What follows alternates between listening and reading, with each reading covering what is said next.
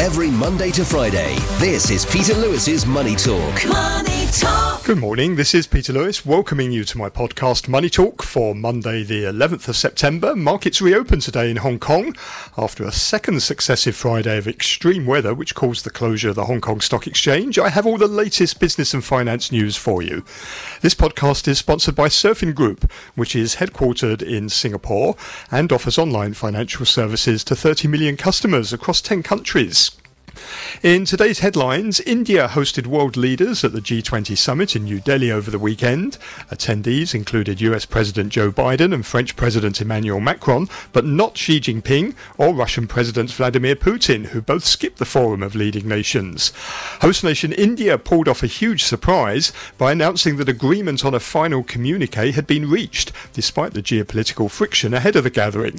The final declaration surprisingly included a joint statement on the war in Ukraine. G20 leaders denounced the use of force for territorial gain, and the agreement talked about human suffering in Ukraine, but stopped short of directly criticising Russia. The Ukrainian government said the statement was nothing to be proud of. The US, India and Gulf countries have announced a historic new railways and port corridor to link the regions. The corridor aims at linking countries in the Middle East by rail and connecting them to India by port. By reducing shipping time, costs and fuel consumption, this initiative would greatly enhance the transportation of energy resources and trade from the Gulf countries to Europe. China's deflationary pressures eased slightly in August as consumer prices rose and producer price declines moderated. China's consumer prices climbed by 0.1% year-on-year, below economists' forecasts of a 0.2% gain and after a 0.3% drop a month earlier. China's producer price inflation dropped 3% year-on-year in August, matching economists' forecasts and slowing from a 4.4% decline in the prior month. Japan's economy expanded by less than expected in the second quarter. The economy grew 4.8% Q-on-Q on an annualised basis in the 3 months to June, compared to initial estimates for growth of 6%. On today's programme, I'm joined by Alex Wong, Director at Alex K.Y. Wong Asset Management, and Dickie Wong, Head of Research at Kingston Securities. And providing a view from mainland China will be Yanan Wu, the Chairman and CEO of Surfin Group. And if you want to get in touch, please go to my website, peterlewismoneytalk.substack.com. Peter Lewis's Money Talk.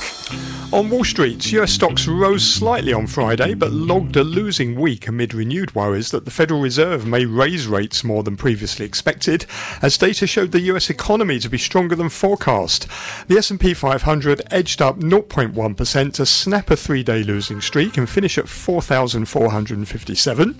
Over the holiday short week, the benchmark index fell 1.3%. That's the first negative week in 3. The Dow added 76 points, or 0.2%, to close at 34,577. The Dow finished the week 0.7% lower. And the Nasdaq Composite eked out a 0.1% gain to settle at 13,762, trimming the decline across the past 4 sessions to 1.9%.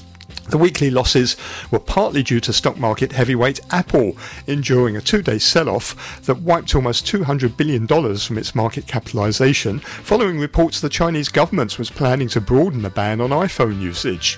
Shares of the tech group edged 0.4% higher on Friday, but were down 6% over the week, leaving the stock 10% lower from its highs in July.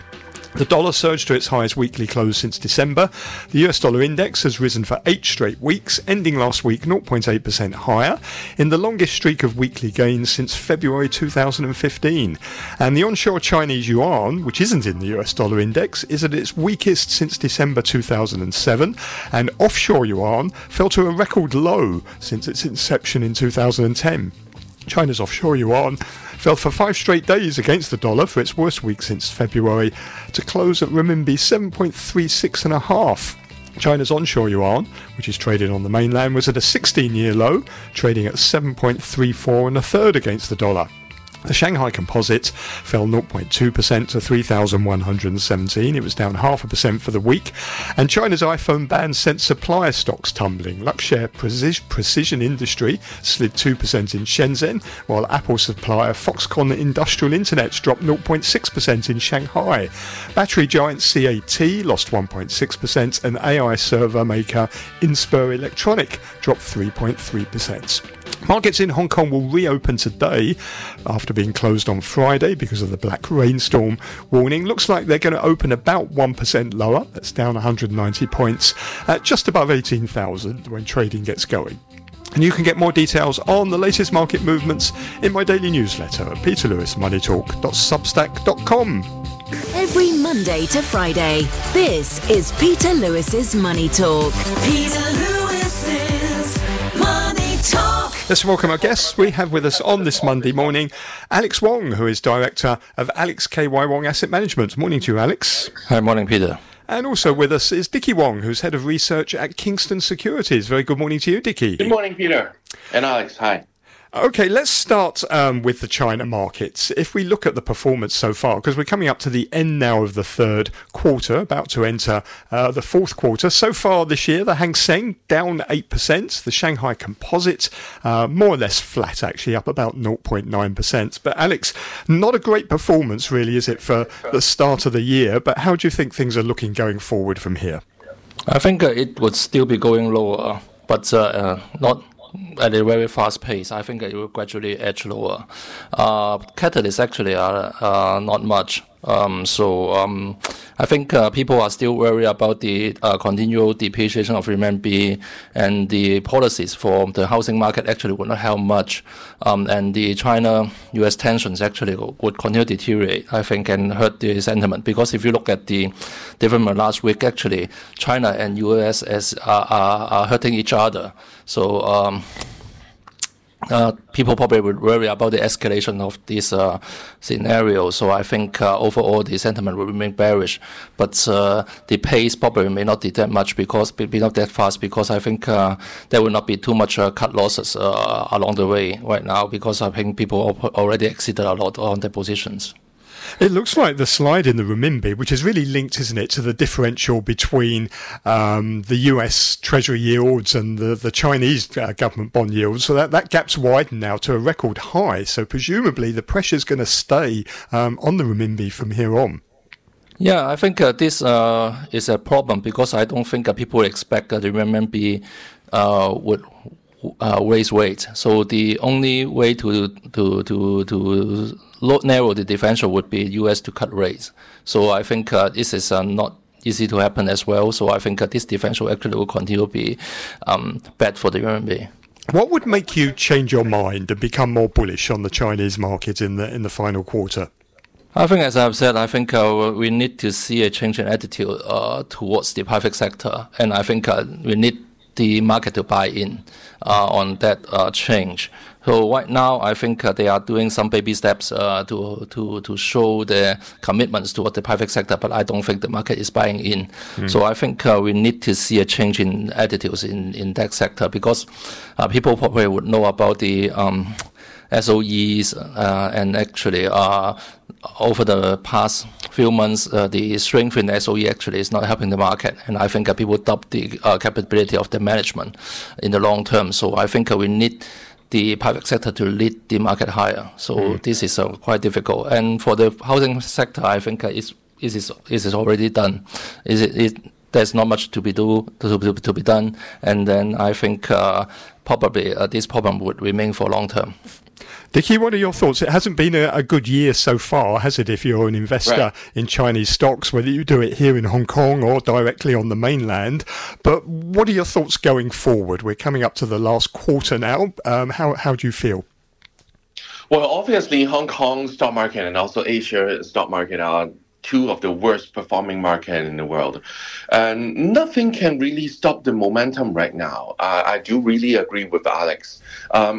especially when we take a closer look to the renminbi. You can see when renminbi depreciates, the Hong Kong stock market plummets right away. So when we're talking about the longer term tendency of the renminbi, I don't really think that there is any catalyst will boost the renminbi to rebound. So the renminbi obviously will test new low again and again for the rest of the year. This is my personal opinion. And obviously China officials or government, they already did what they can do in the past month. As we all know, Chinese authorities are easing mortgage rules and extending tax refunds for home buyers in mainland. But really nothing to help the momentum and the situation, because most of the people in mainland, they're just lack of confidence in basically everything, not only in the stock market, but also in the property market. And because I don't really see any downside for Federal Reserve. They may continue to hike interest rate in the year end too. So we cannot now conclude that Federal Reserve, they will not hike any interest rate from now on. We cannot simply have this kind of conclusion. So maybe one more 25 basis point or nothing. But obviously, I don't really see any room for Fed to cut the interest rate. So therefore, you can see the 10 years bond yield from U.S. and China, it's just simply more than 2% right now. So it's a record, isn't it, that gap? It's one of the record high, obvious. That's so obvious. So I don't really see any rebound of the renminbi. So therefore, any rebound of the Asia market and also the Hong Kong market will be short-lived. Some of the stimulus from mainland China, including all the, as I've just said, the mortgage rules, and basically PBOC also did whatever they can do. For instance, they already cut the 1 year LPR, the SLF, MLF rates, and also they cut the foreign reserve requirement ratio, and etc. You name it. But you can see the Asian market rebound slightly and then pull back again. Every single time they repeat the same pattern. So in my personal opinion, I think Asian market and I also include the Hong Kong market will continue to underperform everywhere else, including US and what would make you change? Europe. What would make you change your mind, Dickie? What would make you turn more positive on China markets? What would you like to see happen to give you a more positive feeling for the rest of the year? Well, every cloud has some kind of silver lining. In terms of the valuation, this is one of the things, but valuation always it's not something that very guaranteed.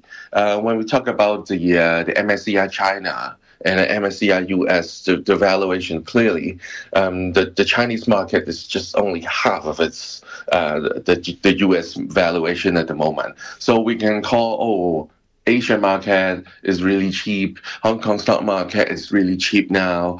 They're trading at close to one of these historical low valuation. Yes, we can conclude this, but nothing can help the market sentiment, because if you ask me, anything can really help to improve the sentiment in Hong Kong.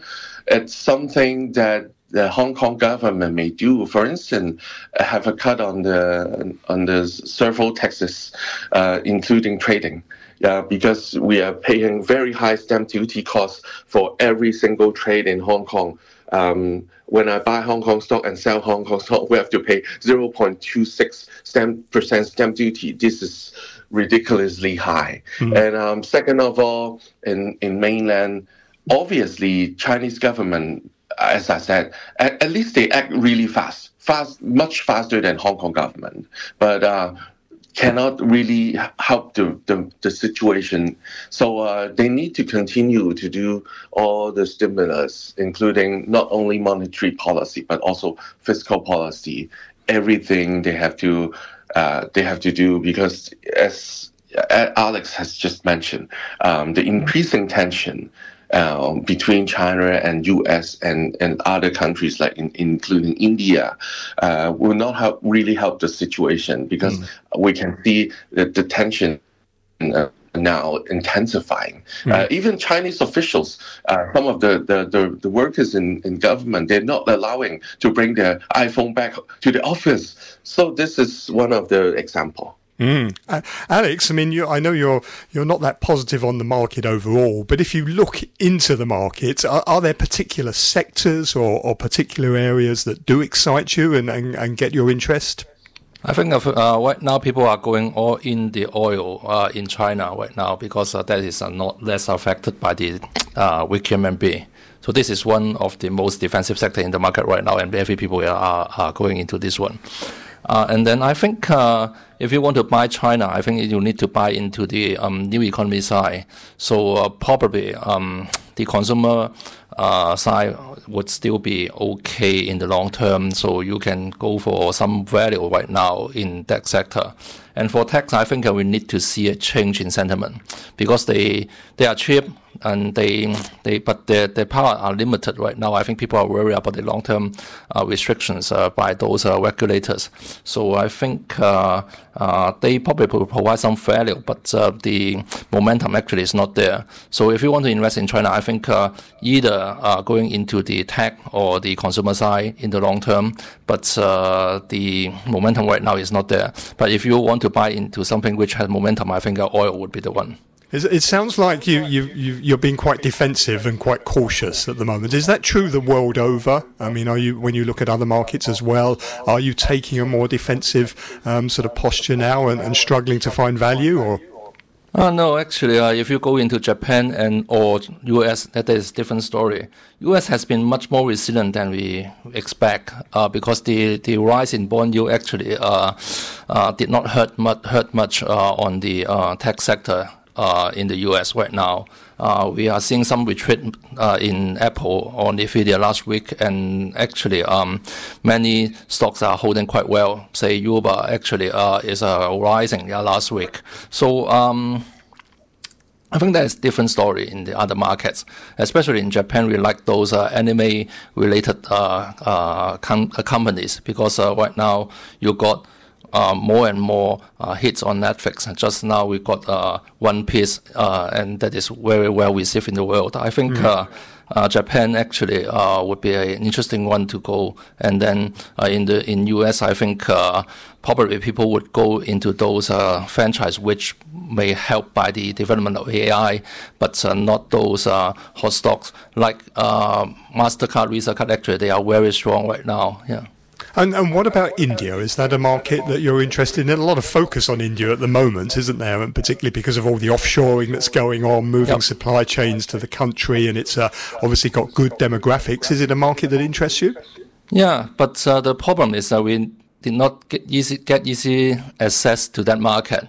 So basically, we are going into ETF in the US, and one or two counters in the in those India company listed in the US, like one company called Make My Trip, and then that is the Indian version of Trip.com, and actually so it's quite interesting, because you have the success business model example in China, so people probably would like to get into those repeat in India in a few years' time again. Okay. Dickie, the big story last week was Apple, wasn't it? It had $200 billion wiped off its market capitalization in just a couple of days on this news that China's government agencies have told employees not to use iPhones in the offices, and then reports that this is going to be extended to state-owned companies as well. It looks like Apple is really the latest company that's been taken hostage in the US-China tech war. Well, it really, nothing can help the situation. And I've just mentioned, as we all know, like the tension between China and US will not be eased basically forever. So in terms of like for single, company, you've just mentioned Apple, and but also Huawei and also SMIC, they're also under attack as well. So in terms of their share price, but I think Apple will definitely survive. But obviously, people are looking at their new iPhone and thinking that any really significant change on the new iPhone, should I buy one? This has remained one of the key questions of most of the iPhone user right now. Should I buy the iPhone 15? Yeah, it's not only because of the tension, also because of why should I buy the new iPhone again and again every single year, and it's look really almost the same, but the chip is slightly faster. So users are asking some kind of question like this. So the recent pullback is not only driven by the news that Chinese officials will not be allowed to bring their iPhone back to the office.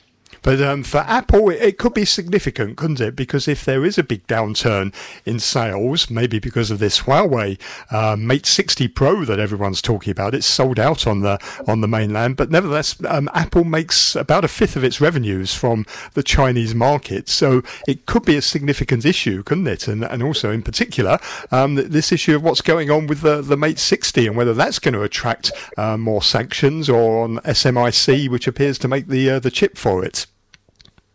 Well, in the longer term, yes, China or Chinese company, they may be able to make like a faster chip for even some of the private sector, and even for some of the cell phone manufacturer. But at the moment, I do really believe that the iPhone, the Apple incident happening in mainland now, it's only a rumor, and also they may ban some of the, as I said, the officials to bring iPhone back to the office. They may do so, but not the consumer, and definitely they will not ban iPhone at all in mainland. So the situation is getting worse, but not as worse as people think right now. Alex, how do you see the situation with Apple, and what does it mean for Apple? 20% of its revenues, almost 20%, come from mainland China. Yeah, I think, of course, this is would cast some doubt on Apple's China future, but that is also limited to the government officials in China, so that is not 20% of the revenues. We are talking about probably much less than 20%, probably 1 or 2% only. So at the most, so I think people are over worried about the development. But of course, I think this will not be positive. So we probably may see some cap in the Apple share price for a while, but I don't think Apple would have much downside. I presume that the Chinese government isn't going to want to ruin Apple, because Apple's a big employer on the mainland, isn't it? It employs a lot of local people, has a lot of factories there. So it's not in China's interests to damage Apple too much as it may be tempted to in this tech war. Oh, in this issue, actually, I doubt, because education actually is also another sector which employs a lot of people. So we see the damage to the education 2 years ago. So I don't know that. Yeah. Yep. But what do you make of this Huawei phone? I mean, this is interesting, isn't it? Because it seems like it's sort of avoided anything to do with sanctions, because this is a Chinese company dealing with another Chinese company, i.e. SMIC. Presumably, this is nothing to do with US sanctions. It doesn't rely on Western parts. It doesn't rely on Taiwan or South Korea or Japan. Nothing to do with patents. They seem to have found a way to get around the damage of these sanctions. Yeah, so that would invite more sanctions, I think. So, because people look at the capability, so they know that if you don't get more serious on the sanctions, probably they would have a much faster development than you think. So I think the problem is that this is inviting more sanctions right now. Dickie, let me ask you about the economic data we had out of the mainland. First of all, over the weekend, we had the inflation figures. Looks like China is creeping out of inflation. Consumer prices rose 0.1% year on year. On the core inflation side, that climbed 0.8%, and then producer price inflation dropped 3%, so still in deflation, but nevertheless much slower than the previous month. It was 4.4% the previous month. Do you think the government's right? It's always maintained, there's no deflation in China. The figures seem to be backing that up, don't they? Well, at least it's likely the deflationary pressure in mainland China. It's a good thing after all. obviously, deflationary pressure always not welcome. But in the longer term, I think Chinese government, they have to do more stimulus, as I've just mentioned, not only monetary policy, but also fiscal policy all around it. Not only the property sector, but everywhere else, including the manufacturing sector, and also at least another fresh round of triple R cut for the renminbi, triple R cut in the future. But as we can see, the deflationary pressure eased, and I will think that the Chinese, PBOC will definitely have, and they will have another round cuts of reserve requirement ratio. But as long as the deflationary pressure eased, they will not do this at the moment or within this month. They may have another cut in the fourth quarter, but not right now, because they can wait and see at the moment, because CPI actually the data come in much better than people's expectation. So this may also help to stabilize the overall depreciation of the renminbi as well. But as I've just said, I don't really see so much upside or a really strong rebound, but at least this data will give some kind of a really short-lived rebound of the renminbi, and also may stabilize a bit the Asia market sentiment. Why do you think it is that all this stimulus, it's very piecemeal, isn't it? It's coming in drips and drabs, and it seems to be very hard to get Beijing to do very much, despite all the talk about wanting to support the economy, and despite having, Premier Li Jiang, who everyone thinks is business friendly. It seems to be very hard to get the government to really do anything. Well, yes, you may say so, because you cannot really do something that really can help to boost the market sentiment. When I say market, I mean the stock market as well as the property market. But they already did all rounds of fresh cuts of every single rates in mainland and so on. So wait and see. Maybe the market sentiment, especially the property, will stabilize a bit. Because this is really a key thing. When the property market stabilize, it also gives some kind of confidence for the mainlander to spend on not only the groceries, but also on some of the luxuries items. So wait and see. But nothing can really improve the situation right away. Alex, what do you make of that inflation data? I mean, it shows that the country is creeping slowly out of deflation, doesn't it? But hardly suggesting strong demand.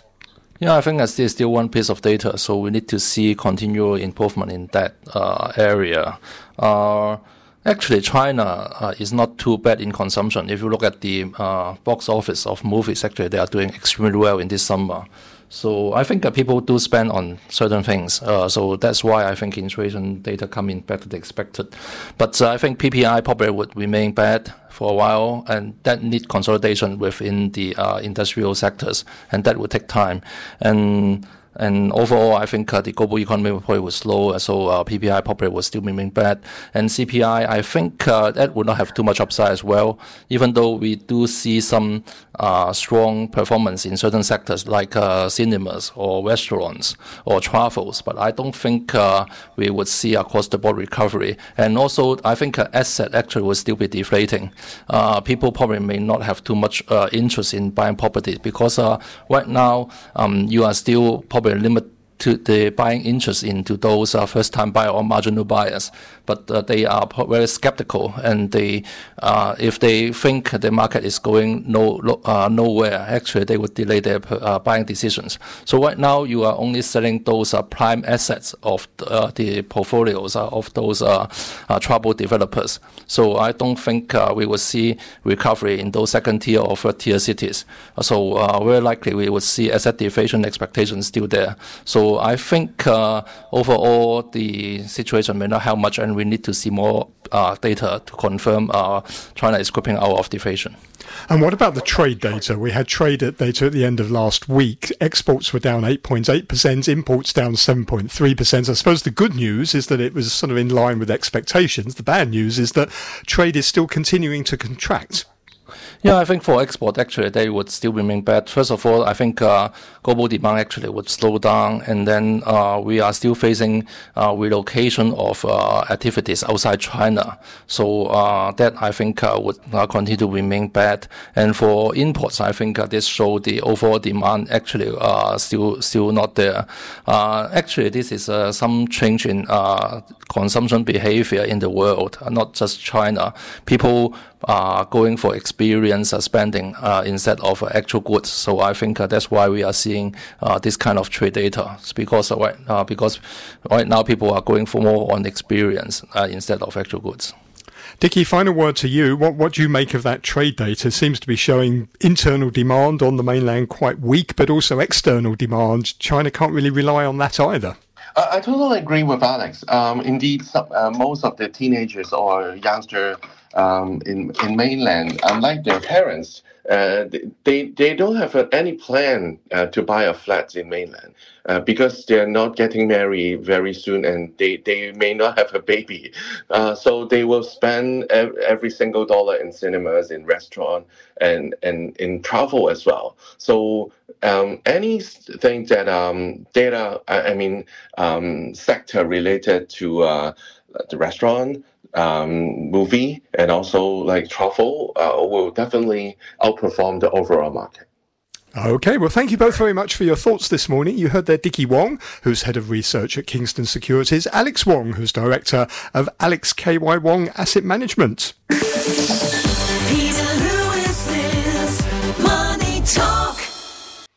I'm joined now by Dr. Yanan Wu, who is Chairman and CEO of Surfin Group, headquartered in Singapore. Morning, Yanan. Morning, Peter. How are you? Yeah, I'm good, thank you. Let's start with the Chinese economy. We had, first of all, some inflation data over the weekend. China's consumer prices climbed by 0.1% year on year after a 0.3% drop a month earlier, although producer prices, they're still in deflation. They fell 3% year on year in August after a 4.4% decline the previous month. Well, what's this telling us, Yanan, about the state of consumer demand on the mainland? Yes, Peter, first, hope you find safe in the black storm weather in Hong Kong. Regarding the inflation data, as you just mentioned, actually both PPI and CPI has become positive in the month of August. And actually for PPI, it was the first positive number in the year so far. And among the 30 industries, 16 has shown month-on-month positive growth. So that's kind of encouraging. But when you look at the factors driven behind the positive recovery, both PPI and CPI, there's a number of interesting factors we can notice. One is for PPI, the oil price in the global market has also become an important factor behind the PPI. The oil in both New York and London has been around $90 so far per barrel. So that's pushed up the power generation and also other industrial prices going up. And the second factor behind the PPI, of course, is finally, I think the stabilization growth policy has changed the expectation for the demand for the industrial materials domestically. So the destocking has hopefully bottomed up, will become restocking.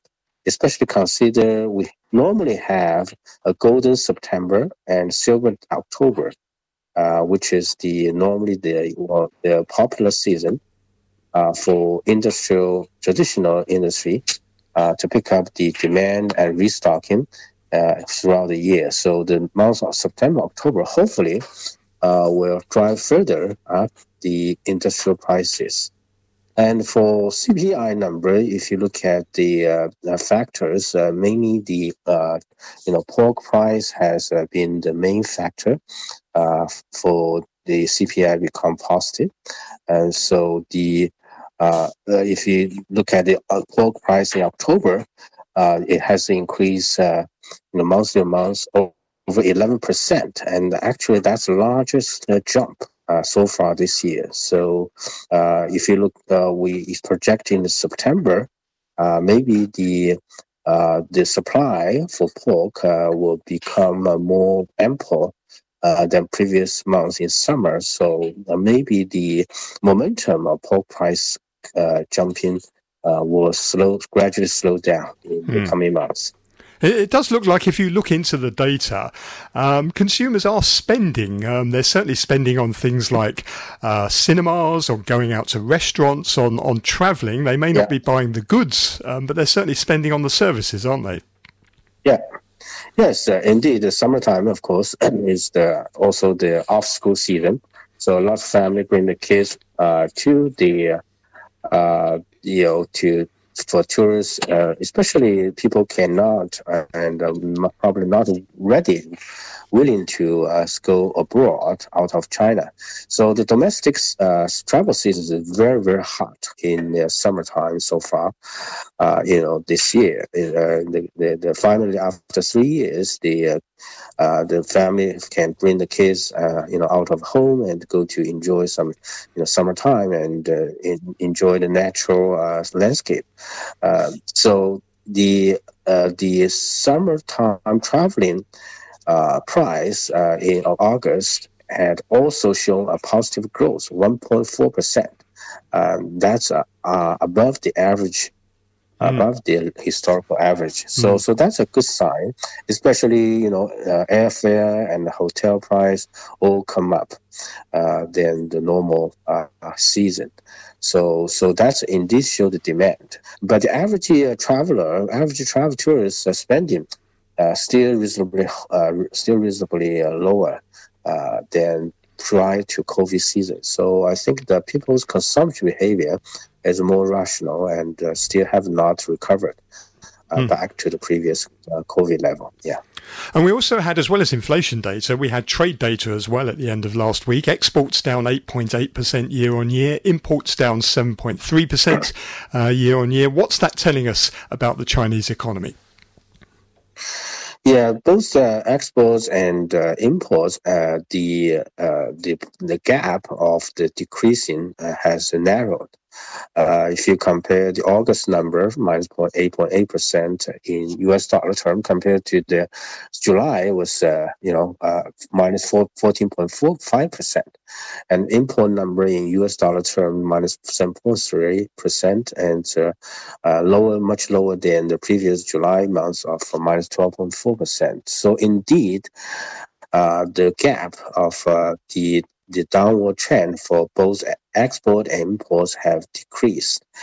Of course, that's also related to the lower base number of previous year. But if you look at the structure of the imports and exports, still need to be raise some concern because the largest import from outside globally is from Russia. So in August, the China's import from Russia has broke a historical record, which reaches about $11.5 billion US dollars, and that's another quarter of increase compared to July. And of course, the exports from China to Russia and also reach a high level and close to the historical level that was broken in June. However, if you can see the China's weight in U.S. Import-export has decreased to the lowest level since 2005. And on the other hand, the Mexico and Vietnam has beneficially enjoy the dividend that the China has to do export to those countries, and the foreign direct investment in those countries has also picked up. For example, in July so far, for the last 12 months, Mexicans' weight in the U.S. import-export has increased to 15%, and that's a 30-year historical high. The problems between US and China on trade and the shifting of supply chains all seems to be getting worse, doesn't it? We had the news last week that the Chinese government is cracking down on iPhone usage by employees in government departments. Reports suggest that could be extended to state-owned companies. It's wiped $200 billion off of Apple's market value last week. How big an issue is this? Is China trying to damage Apple at all, or what do you think is the reasoning behind this? Yeah, the trade definitely is. We can see the decoupling from, like you just mentioned, from the home hardware, home device, smartphone device as well. At least right now, so far, the iPhone ban is restricted at the government level. All these SOEs and government employees was restricted to not use iPhone, but actually focus on the Huawei and the other domestic phone brands. So that's trying to reduce the worry and also the speculation of the data leakage and the GPS location of throughout through the smartphone.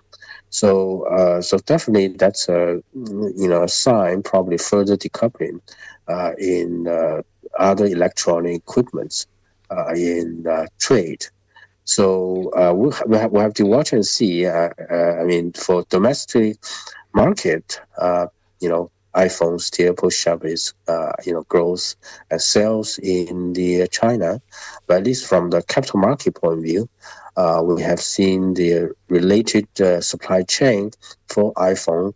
The stock price has decreased quite a bit, and reacting to this news last 2 weeks, and globally, Apple price also stumbled as well. I worry about the trade imbalance. It has the RMB seeing edge, the offshore U.S. dollar versus Chinese RMB has reached close to 7.4. So it's going to be 7.5, and that's probably a test of psychology level where the PBOC will tolerate for this depreciation trend of RMB. Okay. Now let me ask you finally about the G20 summit over the weekend. Took place in New Delhi in India. It appears to have been quite a big triumph for India, really, doesn't it? They got against all the odds, an agreement on a final communique, although Ukraine wasn't very happy about it. But it clearly shows that Indian diplomacy, certainly before this conference and during it, has delivered results. Yes, at least from the preparation for G20 summit, I think a lot of signs has already surfaced up. India has taken advantage of being the host G20 this year, and want to push its own personal agenda as well. For example, India trying to change a new country name, Bharat. Using this platform to try to raise its national pride and brand name, historical importance. And U.S., of course, trying to push for this message against Russia and also win the support for Ukraine.